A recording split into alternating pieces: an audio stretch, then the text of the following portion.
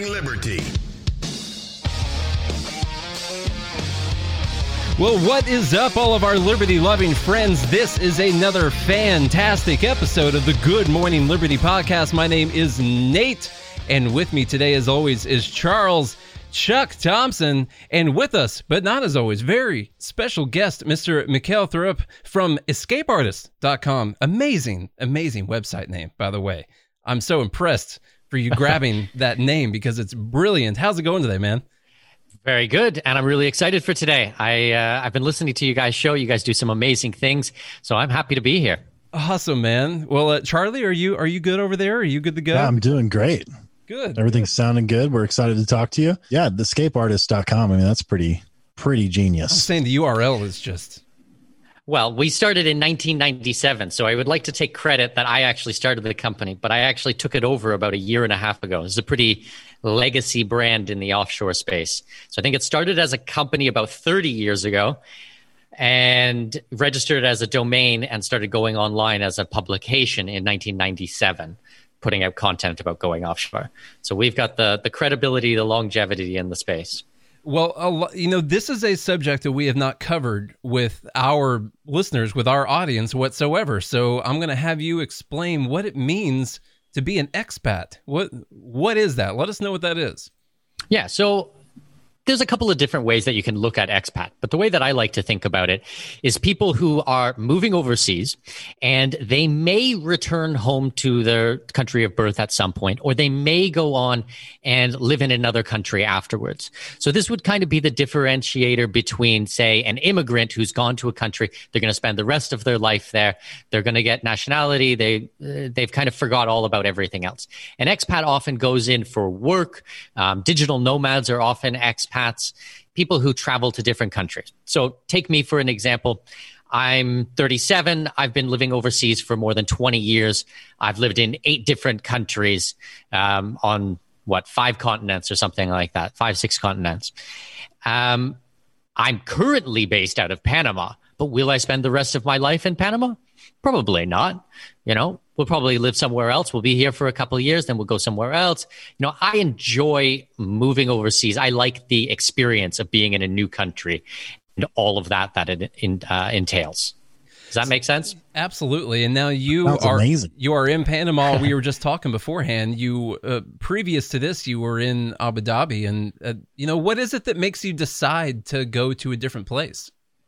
Well, I think every country that I've lived in, I've had a different driver for that.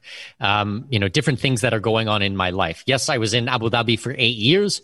I loved the experience. I thought it was amazing being in a Muslim country, hearing the call to prayer every day. It did get a little bit tiring, but at some point it just kind of fades into the background. We kind of joke with my family now because we live in Panama, and it was like, oh, we left the Middle East. Okay, no more call to prayer, no more being woken up in the morning. But then we get the guy who drives down the street with his truck with all the vegetables in the back. Lechuga, mango, saboya, so we get that like 5 times a day. It's like a whole new call to prayer. So. Well, I mean, that sounds like a pretty good deal, honestly. I mean, that's a pretty nice trade-off, really. If you need some fruit or some vegetables or something like that, to have someone going by with a cart. No, I was just what I was curious about is you said you lived in several places, and what kind of is the ideology what's the ideology behind deciding to do this? Why not just stay? I believe you're from Canada originally. Correct, yeah. Why not just stay in Canada? What's the reasoning for wanting to move around? Well, okay. So the reasons that I moved to Canada or moved out of Canada were originally because I didn't enjoy the weather.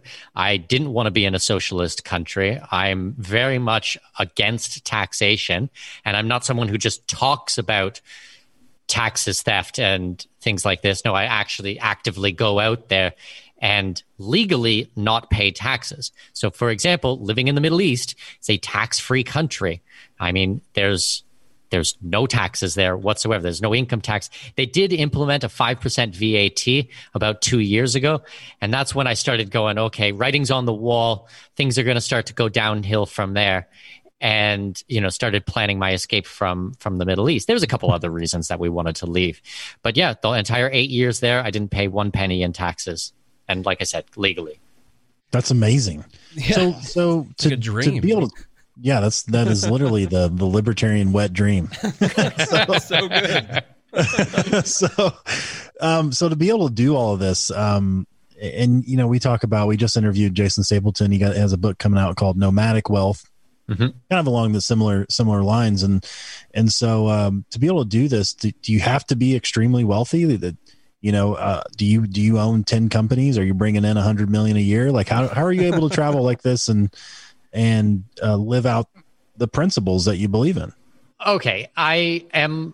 I do okay for myself right now, but I mean, I'm certainly not pulling in $100 million. And I don't think that anybody out there who wants to actually follow these types of values and wants to legally eliminate their tax bill thinks that they need to be rich and famous or anything like that. When I first started traveling back in early 2000s, I mean, I had a big backpack, a tent, a jar of peanut butter, and I hitchhiked. I hitchhiked for 18 months through Central and South America, just going from town to town. I hitchhiked through like El Salvador and Honduras and stuff when I was like 20 years old.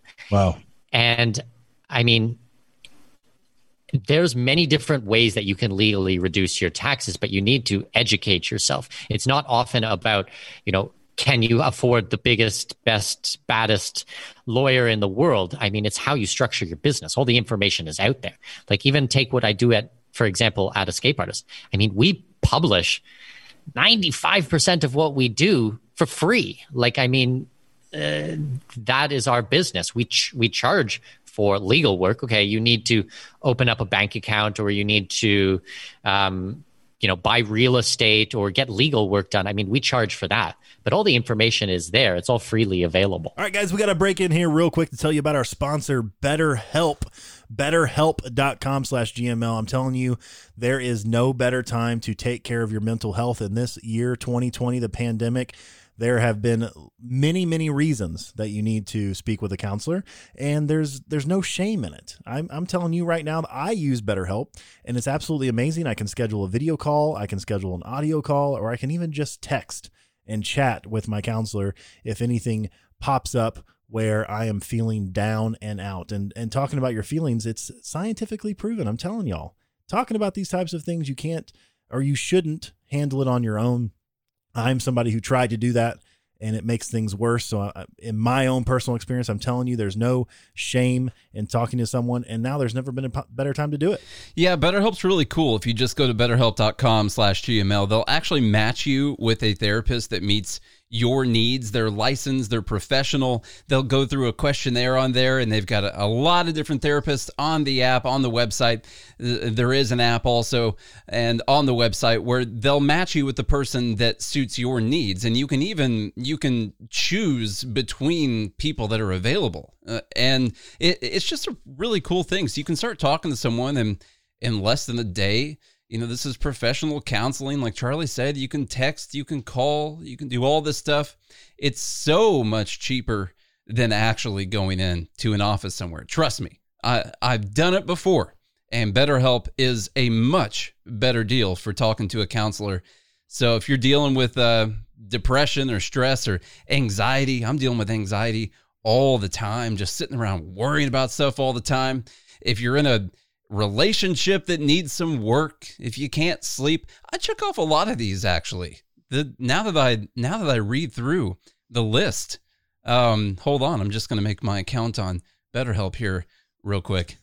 Good thing you signed up. Yeah, that's a good thing that we actually get to read for them. Now, when I saw that we were going to read for them, I was really pumped about it because I'd heard about them before.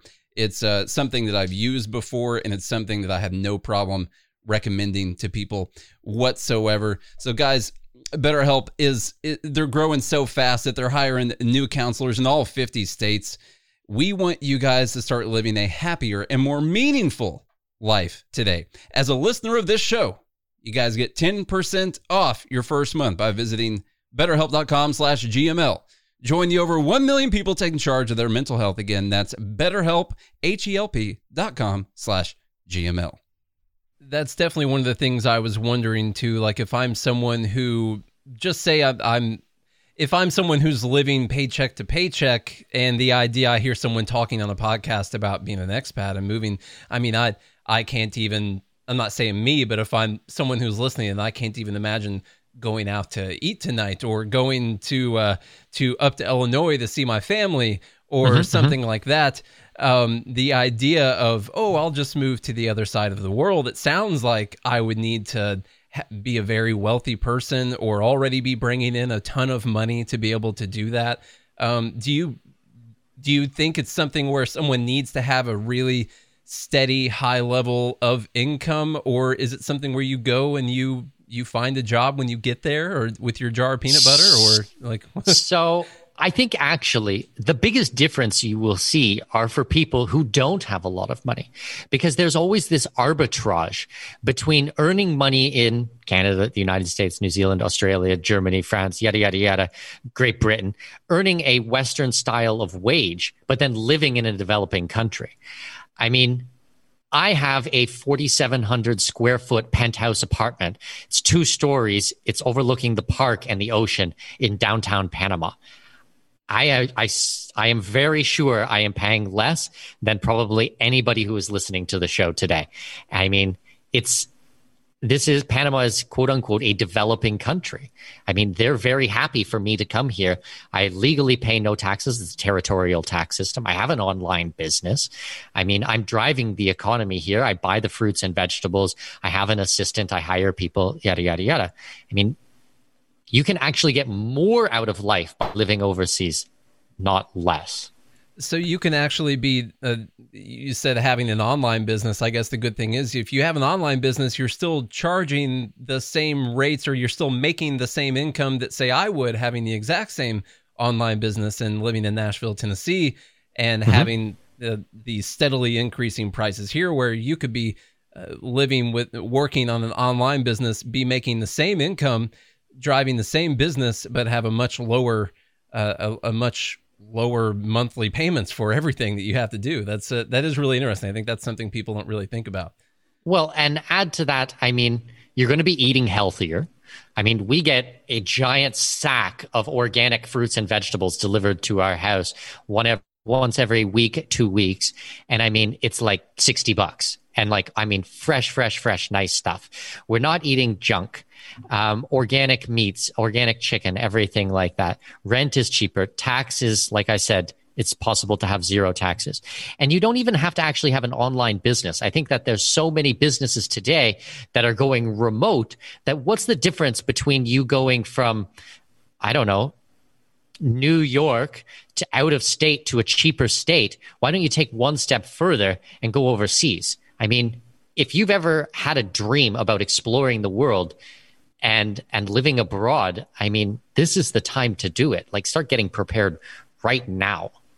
Speaking of the time to do it, how has what's going on with COVID around the world changed this whole, because you've been doing this your whole life, and we weren't dealing with the kinds of, I assume, travel restrictions or lockdowns or anything like that. Have you encountered, what's it like down there in Panama right now?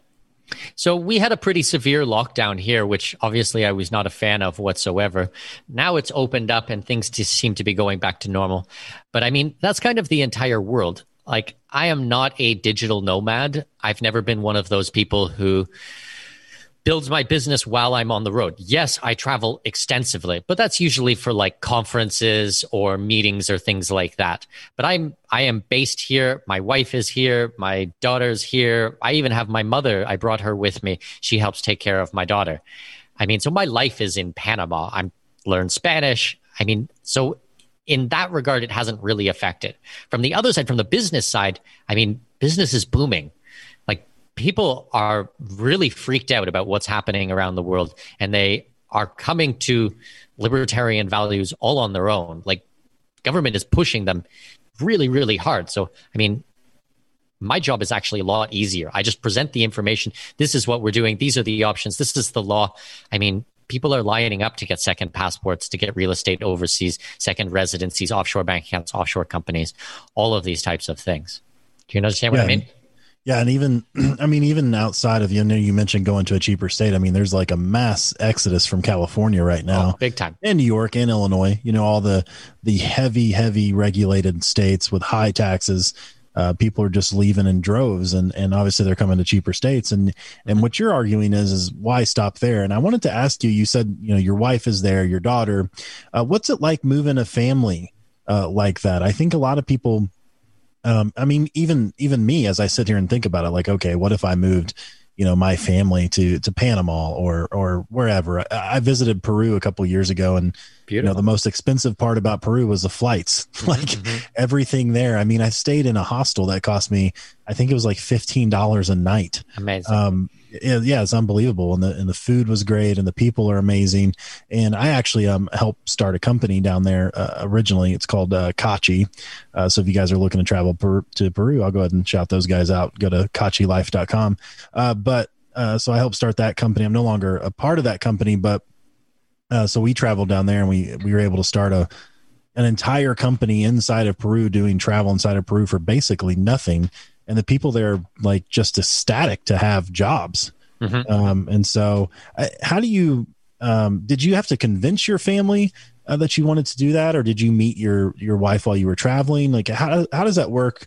Okay. Yeah. Explain There's that. a couple of things in there that I can dig into. So my life is probably a little bit different than, someone living in North America listening to this. Like, so for example, I'm Canadian, Danish heritage.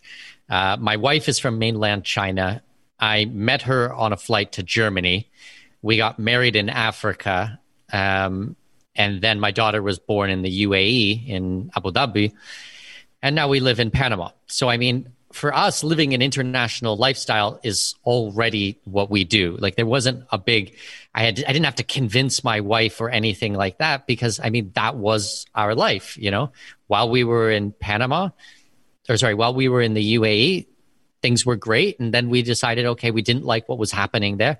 We started looking around. We started basically shopping for a new place to live. So we started looking at Thailand and Malaysia and Argentina, and we looked at the visa and the cost of living and what we could get for our money for rent and, all of these types of things. And we settled on Panama, and I'm happy to go into some of the reasons why I think Panama is a great option.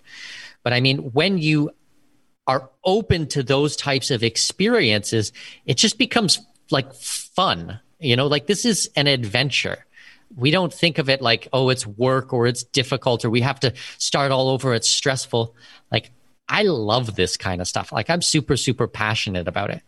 And my daughter's 4 years old. She's been to, I think, 11 or 12 countries. We travel a lot as a family. Like I said earlier, I speak internationally. So often companies pay me to go overseas and speak. We're quite fortunate in that way. But for us, it's a fun experience. I guess that's what I'm trying to communicate. We enjoy this type of lifestyle. So I don't know if that kind of answers the question or not, like how families. So it doesn't really have to be convincing if everyone wants to do it and if everyone agrees that it's a good thing to do. And your kid, you don't really have to convince your kids to do things because yeah, exactly. your kids. But that's another interesting, if you don't mind, we don't have to talk about yours personally, but it is interesting to think kids that grow up moving from place to place. Do you think there's a value for a kid to be in the same place with the same friends for a while, or is it no. This is my perspective. Yeah. Okay. And we didn't get into it today, but I've been interviewed several hundred times. So like, please, if you search my name online, I'm sure you guys will find, and you can hear about my experience with public education in Canada and how horrible that was. But basically, in a nutshell, I stopped going to school when I was 12 years old, and I dropped out at 15, and I started traveling internationally just after that. And there's no way that I would ever have my child go to any type of public school system. So in the homeschooling realm, there's three big thoughts. So there's homeschooling, basically, where you're doing a curriculum, you're following some type of curriculum, but you're doing it at the house. And then there's unschooling, where you're not following any curriculum. And then we follow something called world schooling. And people have their own little quirks about it. But it's basically educating your child while you're on the road. And everything we do is interest-based learning. So for example, my wife spends a couple hours with my daughter. She teaches her some Mandarin. Everything else is kind of interest-based learning. Like we do languages, reading, writing, and spelling, and basic arithmetic. Everything else is going to be what she wants. So right now she's really into dance. So say for an example, it's not happening right now, but for an example, she loves ballet. She thinks ballet is the greatest thing ever, and she wants to dance and dance and dance. She wants to take classes, and we get her the best tutors. Well, okay, who are the best ballet dancers in the world? Well, arguably it's Russia. So maybe we'll start thinking, okay, why don't we start to learn some about Russian history, Russian literature when we're teaching her languages, Russian food? Why don't we plan a trip to Russia? Why don't we start doing a little bit about the language? Why don't we take her over there to do some classes in Russia with some of the best people who do ballet in the world? This is kind of our mindset for education, opposed to just, here, my kid is your problem for the next 7 hours, and I want to know if they are an A, B, C, or D student. And then just wash their hands of it. Like that for me is not, like that's not good. Like I really personally don't agree with that. That's also like, instead of, hey, why don't you remember these questions about Russia and take a test on it instead? Exactly. Why don't we learn Russian and go to Russia? Yeah. And like, let's learn about the food. And it's like, well, why did they have this form of government? Why do they eat this type of food? Oh, because it's cold there. Oh, because they had this. Or what were learn about the history. How did it happen in the war? Like, I mean, there's like a million things. And I mean, if she gets bored of Russia, or she gets bored of ballet and she wants to do, I don't know, man, pick anything. Like she gets really into food and she wants to learn about Italy. Well, I don't see why we can't go spend 6 months in Italy. I'd like to learn Italian. I think that'd be really neat. Yeah. That's an amazing perspective on, opting out of the status quo, the traditional, well, I went to public school and you'll go to public school and because I suffered through it. Now you have to suffer through it. Right. It doesn't make any sense. And instead, you have this, more so of an interesting critical thinking type of education where instead of a one size fits all, it's a how do you learn and how do you adapt and what are you, because you're going to spend the time and actually do the work on things that you're actually interested in. Mm-hmm. Half the time I slept through high school because I was so bored. Yeah, no doubt. And I was just lucky enough to make A's still. Yeah. But for a lot of people, it's not like that. They end up failing or whatever. It doesn't mean they're failures in life, although a lot of people pursue it that way. And then they have this crazy, trauma and other stuff they have to get through. They need all kinds of, therapy and stuff because they failed high school and they think that they're a failure when in reality, maybe they just didn't learn that way. Mm-hmm. So I think that's a really interesting perspective and not only just having those thoughts, but actually living them out and living out those values. I think that's unbelievable. Now that I think about it, you might actually be the most libertarian person I've ever met so far. Yeah, honestly. Well, I will take that. Yeah. Can I quote you on that? I love that. Yeah, there's a lot of people that go around, we talk about it all day, but it's rare to meet an actual living, breathing person who's living out the principles that we're talking about all the time. Speaking of... I have my and I know you guys know him, Mark Claire, a very, very good friend of mine. I mean, when we started first doing work together, and I've been on his show several times, big shout out to Lions of Liberty. Those guys are amazing. I mean, when I tried to describe what I do, I said, like, we are the then what? So it's like, okay, you agree that taxes, theft, and war is murder. Then what? Like, what do you do about it? What are the actual practical steps? So I'm a hardcore libertarian, but I mean, I don't run I have a libertarian podcast and a libertarian website and blog and newsletter, but we don't talk about libertarianism. We talk about the actual strategies for doing these things to reduce our tax bill and live a more peaceful life. Folks, if you're interested in day trading, Charlie and I, we get up every single day and we start taking trades in the market. I cannot tell you just how fun, how exciting it is to get up and go through the market and to look at what's going on, what the price action is. We have got a training course just for you. If you have never traded, don't even know a word yet when it comes to the stock market, you can go to this course and start learning how to use a charting platform. You can start learning how to place trades, what the strategies we use every single day are. So that's mastermytrades.com or mastermystonks.com. And it's not even just a course, Nate. This is the academy. This is the Liberty Trading Academy, where it's really a community of people, because as long as you sign up for the Pre-Market Live, I mean, we are constantly helping people. We do one-on-one. You can ask questions. We love to have your questions and answer those. So this is an entire community. You're definitely getting you're getting the most for your money. We also trade live throughout the day. So as long as there are trades that we feel like taking, then we'll keep the live stream going after the pre-market. We'll pick out what trades we like starting a half an hour before the market opens. We pick out what we like, what price points we like, what the profit targets are, what the stop losses are for those trades. And then we keep trading live as long as there are things that we like. And we try to exercise all the patience in the world. And sometimes you don't have to take a trade. You know, that's okay. It's okay to not take a trade some days,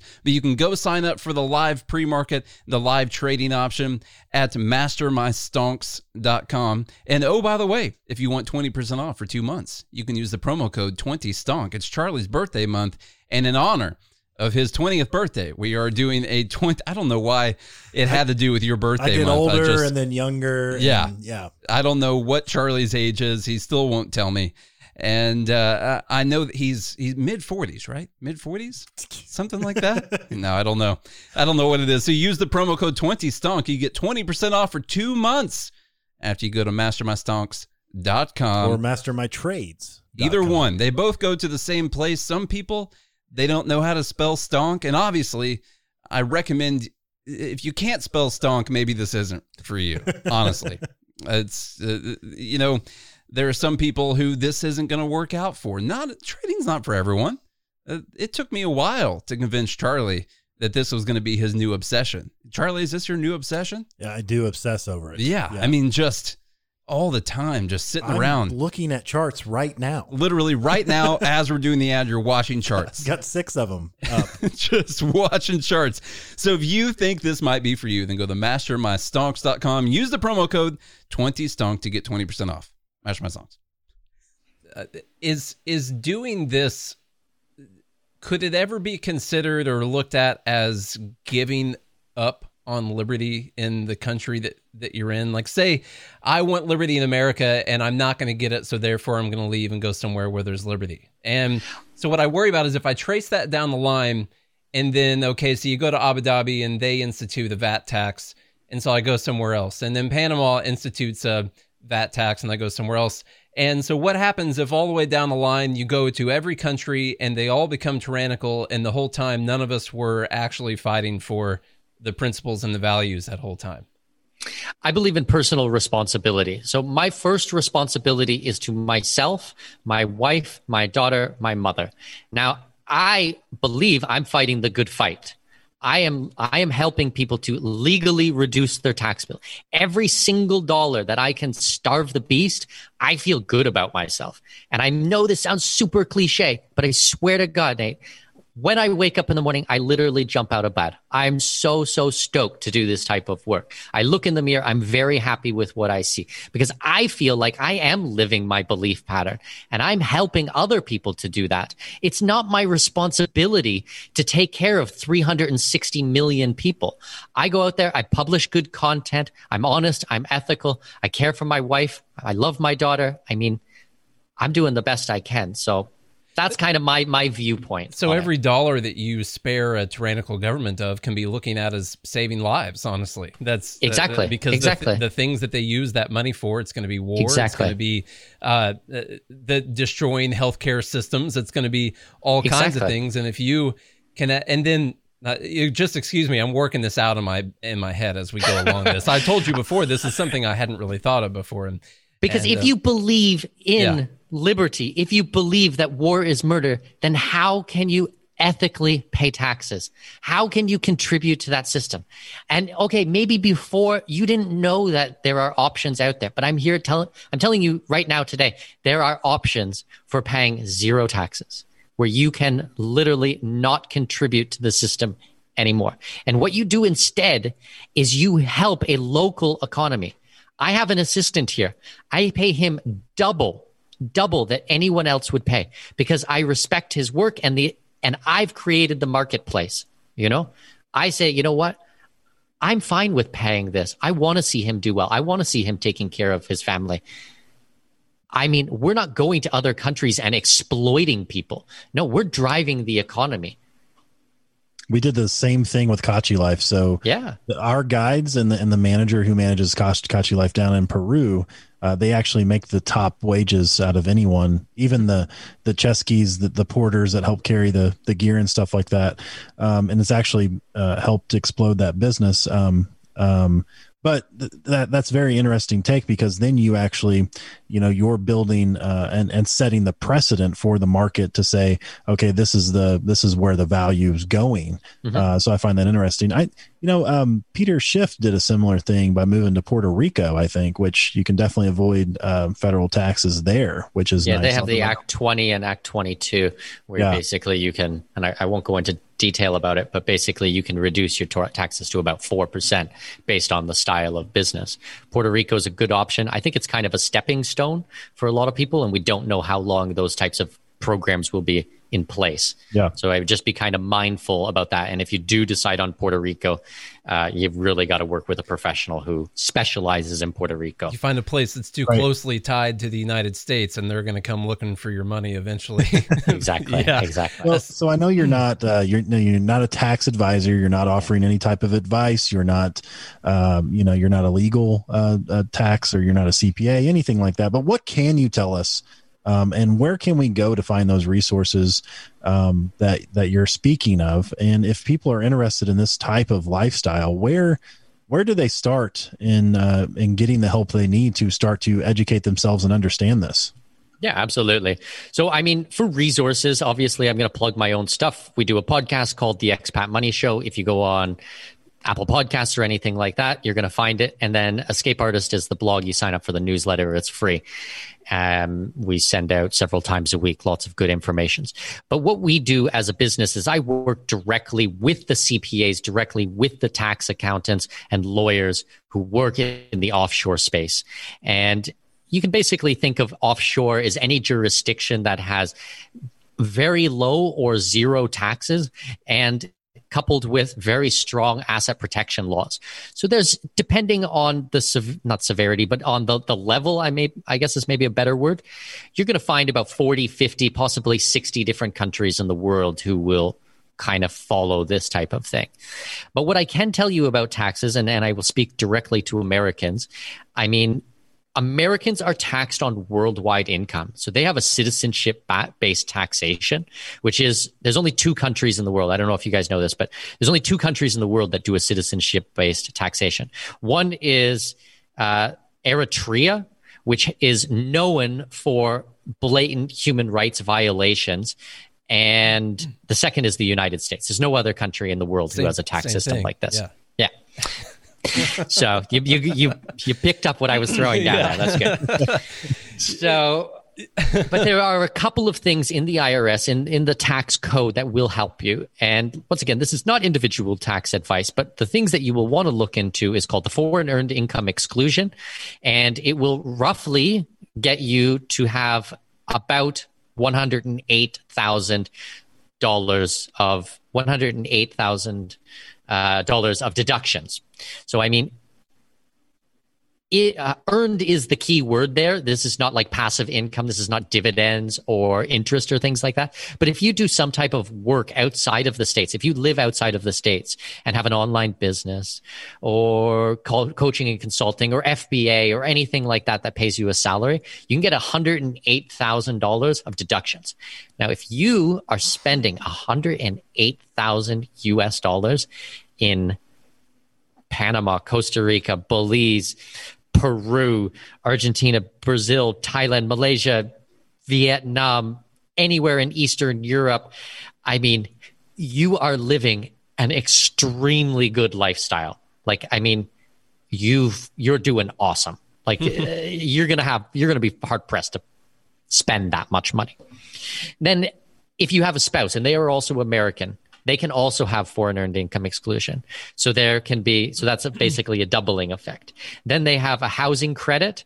Then they have tax treaties. So if you have to pay tax in the country that you live in, it can actually be counted towards the tax that you would pay in the United States. So there's many different tools in the toolbox for Americans to pay zero taxes. But you do have to live overseas. These types of things don't go into effect if you're in Iowa or something. I mean, you can't do this if you don't leave. And then there's some qualifiers, they do the physical present tense. How long do you have to live out of the calendar year? Has to be the physical present test is usually the easiest one to do, is 330 days in a foreign country. And in a foreign country is the key words in this sentence. So if you are on a cruise ship and you're in international waters, it doesn't count. If you are sailing around the world on a yacht, it does not work. If you are flying from here to Japan, that day does not count. It's 330 days in a foreign country. So you have to be really mindful because, I mean, this is a very black and white. If you spend 329 days in a foreign country and the remainder in the United States, you will be liable to pay all of your taxes. You'll pay on the entire amount. So, I mean, is that each year? We're talking, yeah, exactly. It's in a 12-month period. Okay. But I mean, that can be $20,000, $30,000, a mistake like that. So you always want to err on the side of caution. Don't book your flights exactly, because if there's any type of a delay, they won't care. That's an expensive flight. Exactly. Yeah. Fly charter. Seriously, you're better. Your flight's canceled. Pay the $20,000, jump on a charter flight, and get out of there. You know, Right. Drive down to Mexico or something. So I was just trying to think through if, let's say, I wanted to work on making the U.S. into a place where expats would want to live because it was so amazing and so libertarian. One thing I was thinking about is this willingness to move around. And when you think about things with the free market, a lot of the dollars flowing freely and being free to move where they can go and be their most valuable, I think is a really, really strong tool and a really strong form of persuasion, even for governments. One thing I was thinking was, if everyone in the U.S. were, because I was still trying to solve this question in my head, which was, is this giving up on liberty in America? And I was thinking, well, if everyone were willing to do the expat lifestyle and the governments around the world all knew that, and they knew that they had to compete for every single person that was in their country, then would they gravitate more towards things that we need? And so that was one little free market thing I was thinking of in my head. And the other is people have a hard time leaving their hometowns, even, let alone their home country. There's a lot of people that grow up somewhere and their dream is to become, this is no knock on anyone because different things make everyone happy, obviously, but that disclaimer in there, their dream is to become a teacher at the school that they graduated from, and that's where they want to be, and they want to retire in the richest block of the town that they grew up in, and that's kind of their goal. What do you think everyone being willing to move for the most personal freedom and for their highest potential would do for the world and liberty in general, like on a grand scale? Well, okay, if we look at history, we're already seeing a fracturing of the state. So basically, every year, we're getting more and more countries, more and more jurisdictions. We're getting free trade zones. We're getting special economic zones. We're getting special permissions to do things and concessions on areas. So, I mean, I believe that trend is going to continue, and I think that countries more and more will start competing for human capital and for resources and for money. I mean, when countries open up their nationality, their citizenship by investment, which is a really cool topic that I'd love to get into, I mean, there are some big barriers to entry there. So, you know, they might want you to open a company and employ 10 people, or you might have to have a net worth of $500,000 or $1 million or something like that. So often the people that they're trying to bring in are the people that they know are going to drive the economy. And they often have caps on how many of these programs they can do every year. And in a lot of the countries, they sell out. And the best countries get the most amount of people, and they get the best people. So we're already seeing countries and communities compete for talent. And I think that will continue. We're going to see this more and more and more. And it's something that I fully support. I think that we are closer to getting a libertarian country than we ever have before. That's interesting. Is that something that we do already? You were saying you could speak more on that, but competing and trying to get people with the right human capital. Are there incentives in place already for people like that? Okay, let's take 3 programs. Let's just make this up, okay? So we'll take 3 programs as an example. I'll tell you about Panama, Portugal, and Cyprus. All right, these are 3 real programs. I'm not making up the programs. I'm just choosing 3 randomly. Okay, so on the low end, you have Panama. Panama is a territorial tax system, meaning that if you earn your income outside of Panama, you have an online business, you're a coach or a consultant, you work for a company in the States, and they pay you a salary, it is a tax-free country. There's 0 income tax here.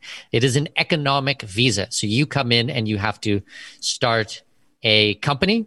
You don't have to do anything with the company, but you need to start a company and you need to hold funds in a bank account. For the entire legal work, and my company and the people I work with, we actually do this visa, is $5,000. $5,000 is so incredibly cheap. I can't stress this enough. $5,000, you get a permanent residency here. To keep the residency active, you need to visit the country 1 day every 2 years. So for anybody out there who is looking for a plan B, a contingency plan, a backup plan, Panama ticks all of the boxes. 1 day every 2 years.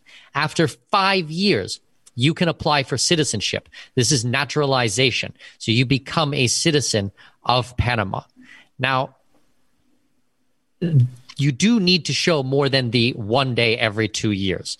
For example, I live here full time. So if I'd ever decided that I wanted to become a Panamanian, I could go ahead and do that because I'm going to show stronger ties. But Panama passport will get you visa-free travel to 141 countries, if my memory serves me correctly. So that's about very top of the B pile or very bottom of the A pile of citizenship by investments. And we usually go by 193 countries, sovereign states in the world recognized by the UN. So that's kind of a low-end program, but really, really excellent. Then mid-range, you have Portugal.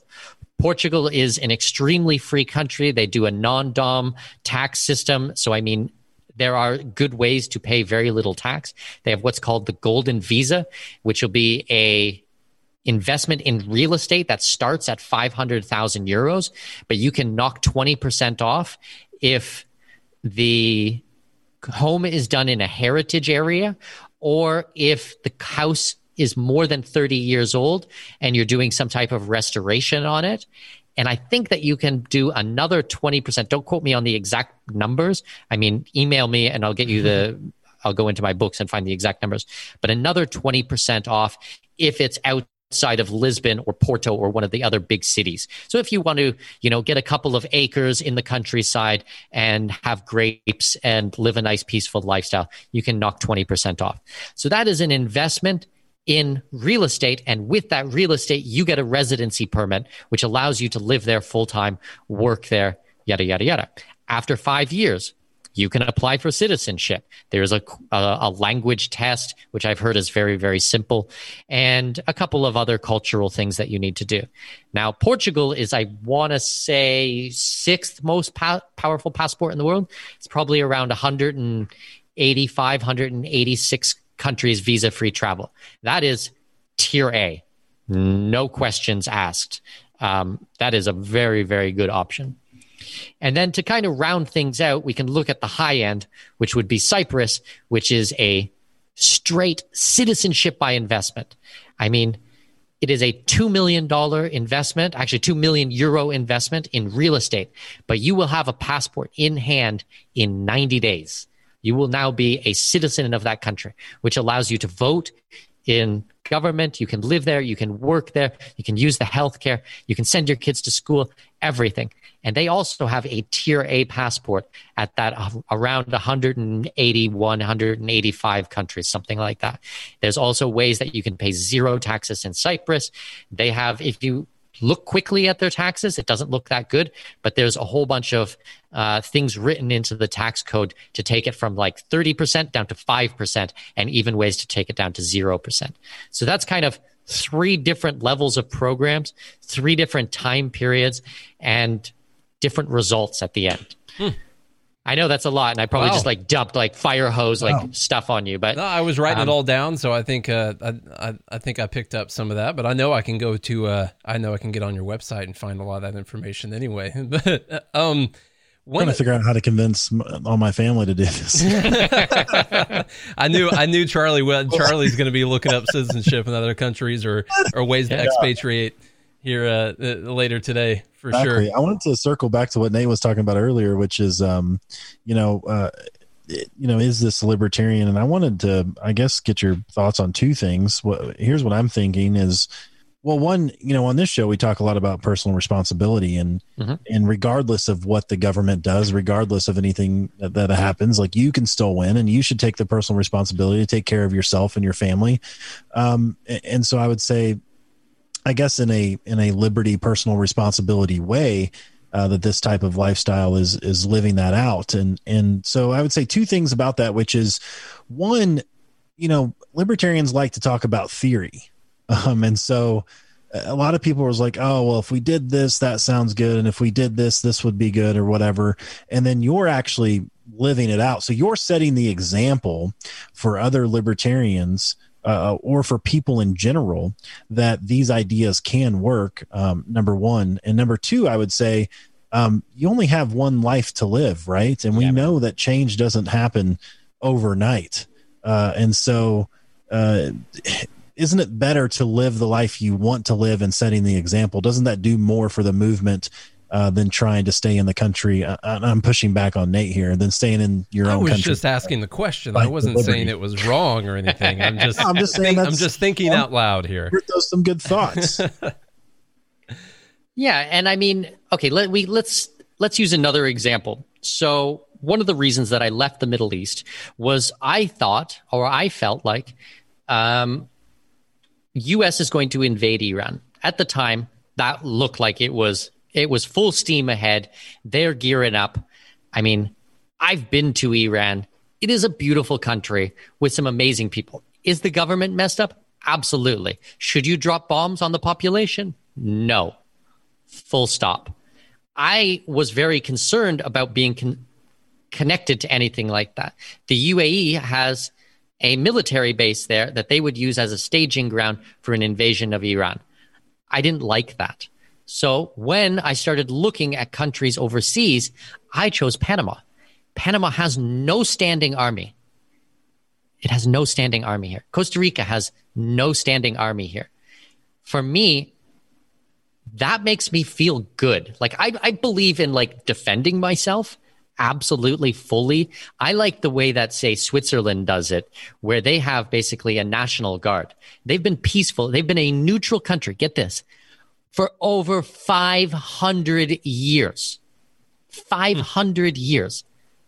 Like, for me, that's amazing. Like, I think that's like something that we should aspire to. Which completely destroys the narrative of, well, if we don't fight them over there, we have to fight them over here. Exactly. Yeah. And Switzerland is one of the richest countries in the world. The Swiss franc is like the benchmark at all other currencies. It's fiat, but if we're going to continue with fiat, the Swiss franc is what we should be looking towards. That base in the UAE, that's where I was in Abu Dhabi, by the way. That was terrible. Yeah. It was, and actually it was very eye-opening to see just how busy they were flying in and out of that place all the time. Exactly. It was very, very eye-opening. I was there at a time where no one was talking about how we weren't even openly involved, say, in Syria at that time, but I was hanging out with people who had just got done dropping bombs all over the place every single night. And I was like, wait, where were you flying sorties? Like, what are you guys doing out there? And he's like, we've been flying out there and dropping stuff for a while. I'm like, what are you talking about, man? Like no one's even talking about that on the news or anything. Exactly. Right now. It's insane that.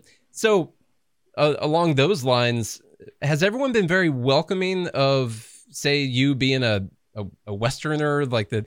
I know when I went over there and I was traveling, I was in Saudi Arabia at an airport, and I felt like I knew what it was like to see someone looking at me that wanted me gone, wanted me wiped out. At that time, I feel like I've never felt that before. But at the same time, I understand it. So yeah, sometimes I mean, I'm not trying to be a blame America first or anything like that. But did you get that sentiment over there that maybe the U.S. is a bad invading force on all the places that you have been, or how was that? So, okay, first of all, I've traveled to more than 100 countries. Yeah. I've been at this for a very, very long time. Second of all, I am not American. I was born and raised in Canada. Am I nationalistic towards Canada? Certainly not. I am the least Canadian you will ever meet in your entire life.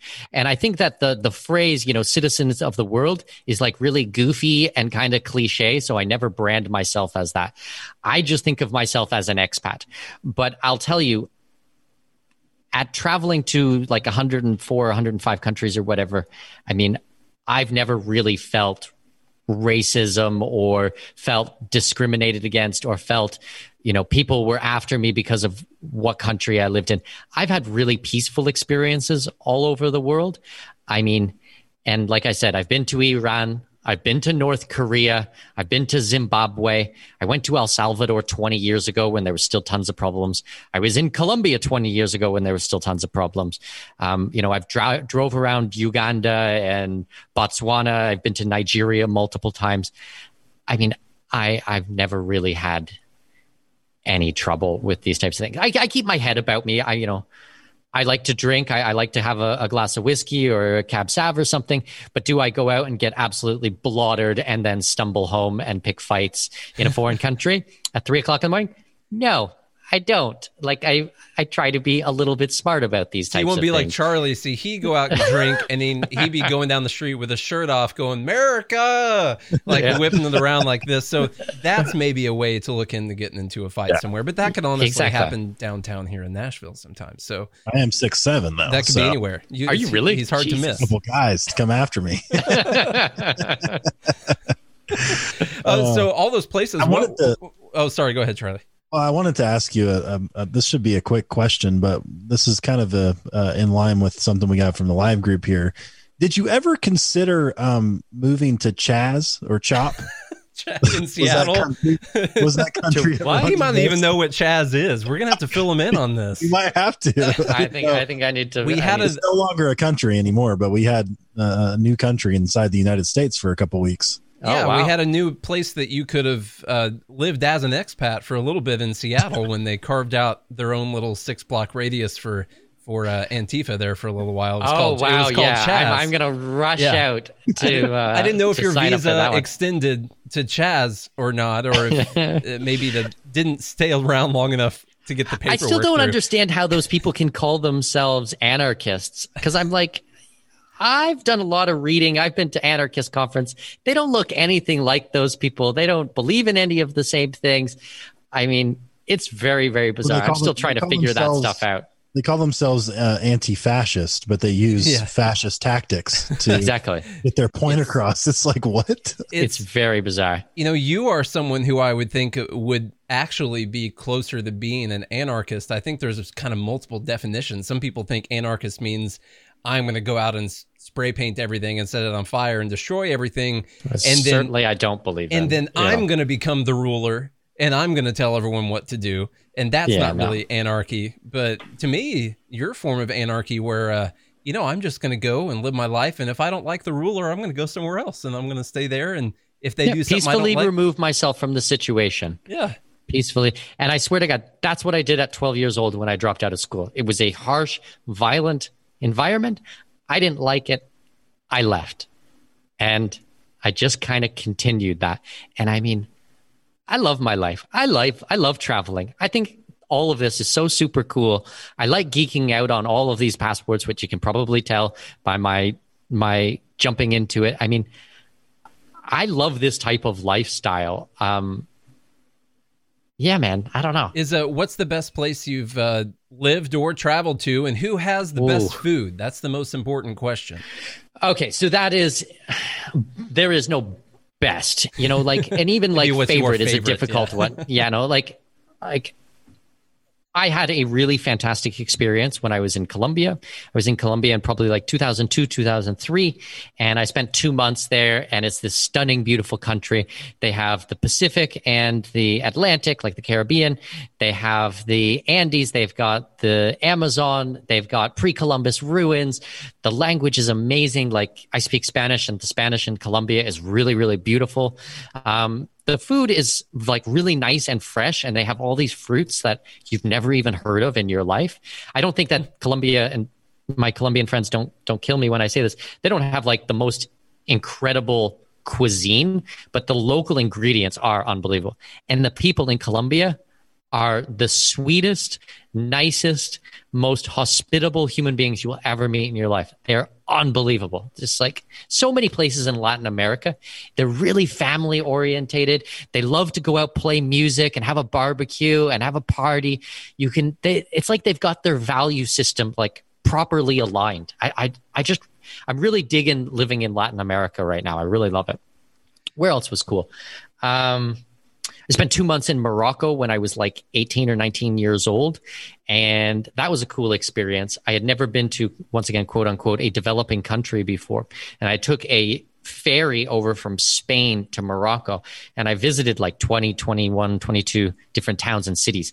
I even took a camel from Morocco to Algeria across the Sahara Desert and back. Wow. It took like 3-4 days. Wow. And we slept under the stars and we're like Bedouins for a couple of days. We had guides with us. It was so cool. And Morocco does have unbelievable cuisine. I mean, like out of this world food there. So that was a cool experience. Where else? I mean, I love China. I don't like the government there, but I do like the country. I like the history of the country. My wife is from mainland China. We own real estate there. I've been maybe 30 times. I speak a decent amount of the language. My wife's family is there. I think that's a really cool, interesting place. I mean, we'll never live there as long as there's sanctions, like especially on the internet and things like that. But I like to go there and learn about the history and the monuments. I've been to Germany and Switzerland probably 2-3 dozen times each. Also great food, amazing people. There's just so many cool places. Yeah, I mean, there's so many cool places. Do you already have a travel blog going, or is that like stage 2 after this? Or is this just like travel blog times a million that you're doing right now? Yeah, my travel blog talks about residency, citizenship, taxes, lifestyle, but it's not like, hey, go to this restaurant or check out this city, So I talk a lot of lifestyle things. I mean, that's kind of where I live because I have so much experience. And I mean, when I say I've been traveling for 20 years, I mean traveling for 20 years. I've circumnavigated the planet more than 400 times. Like, I didn't go on a 2-week vacation, then go back to Canada, and then a year later do another 2-week vacation. No, it's like 3 years living in Australia, a year in New Zealand, a year in Singapore. I lived in the Arctic for 366 days. I lived in Guatemala. I lived in like just a ton of different places. Well, I know we're kind of out of time here. I think the last thing I was going to ask, if you do have a second, is to just talk me into doing this. Tell me why I should do this. All right, let's put it in general terms. I believe that most everybody on planet Earth has a dream of traveling or living overseas. Now, whether you have told anybody this dream, whether you have shared it with your spouse or your brother or sister or your mother or father or with your kids, I don't know. But I'm guessing that you have this dream of traveling and living overseas. My invitation to you is to try it. Just try it. Get an Airbnb for like a month in this country. Tell your boss you're just taking an extended vacation. You don't have to sell everything. You don't need to go down to one bag. I mean, small steps. but just go over and see what life is like in another country. Because I'll tell you, one of my favorite things to do in the whole wide world is to, sit at a cafe or a park bench and watch ordinary people do ordinary things completely different than I would ever do them back home.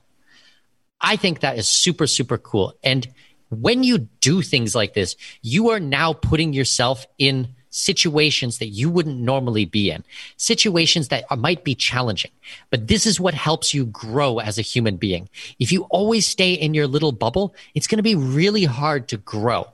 I am a strong, confident person because I've put myself in a lot of messed up situations and in a lot of difficult places in different languages.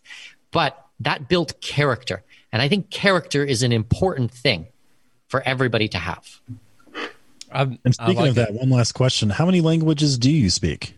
I speak 2 languages and I'm learning Chinese still. I speak English and Spanish, and I can understand a good amount of Chinese. Chinese is a challenging language. You can probably learn 4 or 5 other Romance languages, like European languages, in the same amount of time that it would take you to learn Chinese. It just doesn't share anything in common with what you know. Yeah. It's, oh man. Well, they say a European language like, say, Portuguese, Spanish, Italian should take about 600 hours of active study.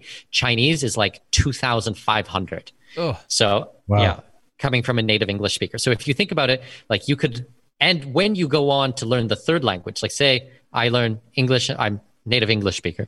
I learn Spanish. If I go on to learn Portuguese, I wouldn't even have to spend that 600 hours. There'll be a multiplier effect in there. Right. But if you go to Mandarin, well, no, Mandarin is you're starting from square one. What about French?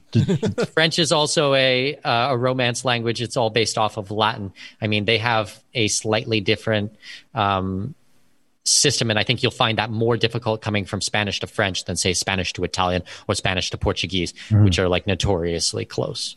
Nice. Oh, we're gonna have to expand, Charlie. We gotta expand our horizons a little bit. So. Good morning, Liberty. I never felt more like I was in a bubble till now. I thought it was a big deal moving from Illinois to Nashville to pursue our music careers. And now I'm like, geez, I'm one of these. The rabbit hole, man. It's all about sending people down the rabbit hole. And I traveled the world, fortunately playing music, but I mean, that's nothing awesome. Compared. And I just never felt more like in a bubble till now, and now it has to pop. What a loser.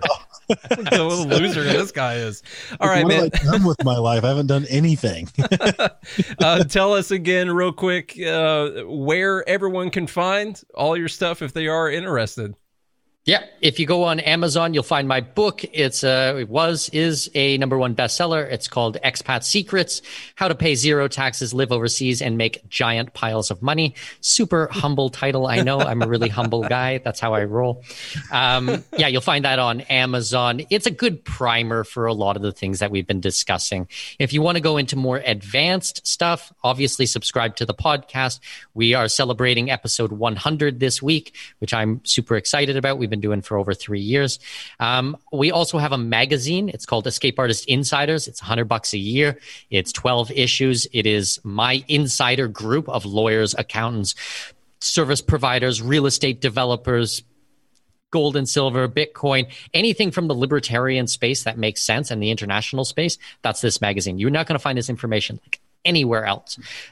Fully digital magazine, and I'm super, super proud of it. That's where I put a lot of my energy these days. And if you go to escapeartist.store, you'll find it on there, or type in Escape Artist Insiders on Google, and you'll be able to pick that up. And then the podcast that you said is the Expat Money Show, right? Correct. expatmoneyshow.com, or go to Stitcher Radio, Google Podcasts, Apple Podcasts, anywhere popular podcasts are found. Type in Expat Money Show, or even my name, Mikkel Thorup, MIKKELTHORUP, should lead you in the right direction. All right, Mikkel. It was definitely it was awesome having you on, and appreciate the conversation. My pleasure. I love what you guys are doing here. So any way I can help, I'm here. All right. All right, man. We will put links to everything in the show notes today. Thank you very much for your time, and we'll let you get on with it. But you have a good rest of your day. Next week, we'll see. What's up? I'm just going to book a flight. Oh yeah, man, just come on down to Panama. I got lots of room here. You come hang out for a couple of weeks. You be careful making that promise to Charlie. He's going to show up. He'll be there. I don't know if you know anything about Enneagram, but I'm a 7, so I'm just He's like going to be right out there. Yeah. Nice one. All right, man. Well, thank you so much. Thank you. I'll talk to you soon. Take care. All right.